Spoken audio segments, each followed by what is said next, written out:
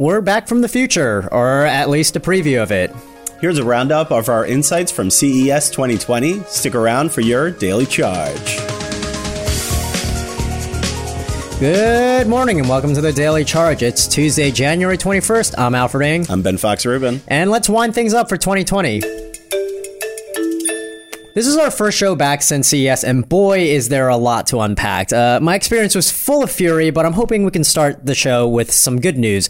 Ben, please tell me you had a different experience covering CES. Yes, I had fun, as usual. Oh, so you actually liked it? Yeah, I mean, it was a quieter show. I think we would probably both agree about that. There were a couple of standouts that are worth pointing out. I thought Impossible Pork was probably the most interesting thing, but in addition to that, Impossible Bacon was what I think everybody was really hoping for. So, did you have any of it? Or? No, I did not. I didn't try it, but you know, I'm somebody, because I was raised kosher, I didn't actually have pig products until later in life, and I can attest to the fact that they're delicious.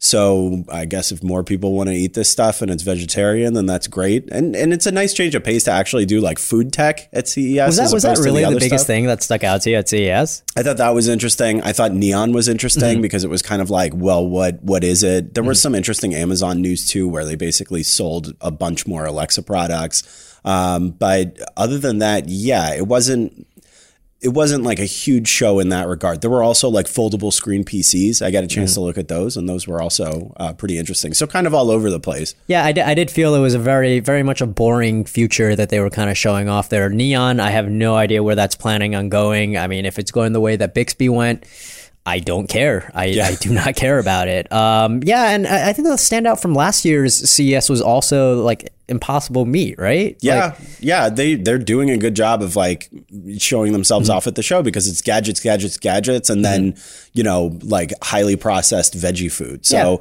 it's easier for them to do standout stuff. So there was also like, it's worth mentioning like the sex tech stuff too.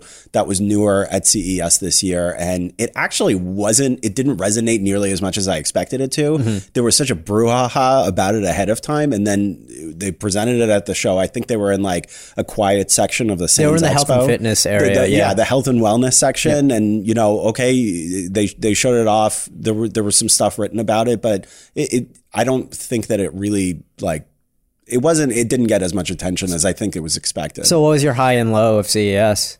I liked seeing the foldable screen PCs. I thought that was an interesting idea. So I guess that would be a high, sort of. A low, I don't know. I wish there was more to it as far as the voice wars. It was a little bit quieter this year, so we'll see if they come back with more next year. All right, I guess I'll just go with my low. I don't think I really had a high, but this is what frustrated me so much at the tech show. Facial recognition was everywhere. I saw it in a mirror. I saw it in a storage box that was used for marijuana. I saw it used on me, which no, don't do that. We visited Konami's headquarters in Las Vegas, and they decided it'd be a fun surprise to make a profile on me using my face from my CNET profile. This is a massive invasion of privacy to me, but the company saw it and they thought, hey, your photo is public online and we have complete rights to do this. Yes, it is legal. Yeah, it's completely legal allowed to do it, this, which is interesting. Which some might argue is the problem. And this kind of brings me to the next story. One of the wildest things I read this weekend. The New York Times reported on a facial recognition company called Clearview, which is partnered with hundreds of police departments across the U.S. Most facial recognition works this way. You have a photo in a database, and when it scans faces in public, it matches that person with that photo. So unless you're already logged in there, it doesn't really work on you. Clearview works in a much different way. The entire internet is basically the database. So the Clearview AI had basically scraped Facebook, Venmo, YouTube, anywhere where there's a photo available online attached to a name publicly, it has it. So the way that Clearview would work is if I took a photo of you, it would scour this massive database that already scraped the entire internet to match it with somebody instead. So that is the future that we have to look forward to with AI and facial recognition. So if I'm reading into this correctly too, Clearview, what they did goes against the terms and conditions of a lot of those websites. But again, it's completely legal for them to do that. Like, they were able to create this database, I believe, of billions of different photos, and it doesn't go against anything from the government. The government can't say that, oh, you weren't allowed to do that. No, yeah, there are no laws on facial recognition, at least federally. There are laws in Illinois and Texas, but this is different where it's scraping the website. Like, yeah, it's perfectly legal. Like, well, there are also some additional laws in Somerville, Massachusetts. That's different. San Francisco. That's specifically for police. Are banned from using facial recognition. So those are some additional layers. But yeah, there are some pretty gaping holes here as well. Yeah. So the way that this works is more like if I had taken a photo of you, it's like Shazam for faces, where it just looks through this whole database. Like, oh yeah, and then it'd find like maybe your photo on LinkedIn, it'd find your photo on Facebook.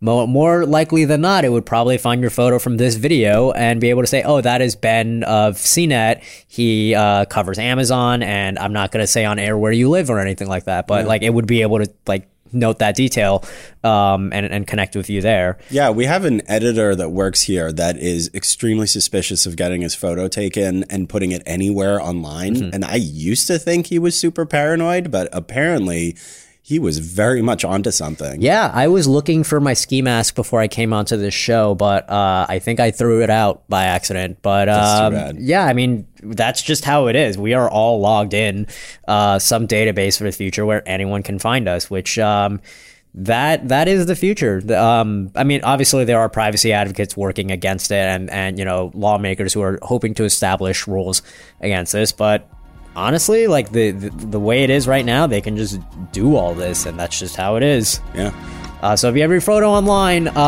you know, more than likely you're being tracked. For the Daily Charge, I'm Alfred. I'm Ben. Thanks for joining us.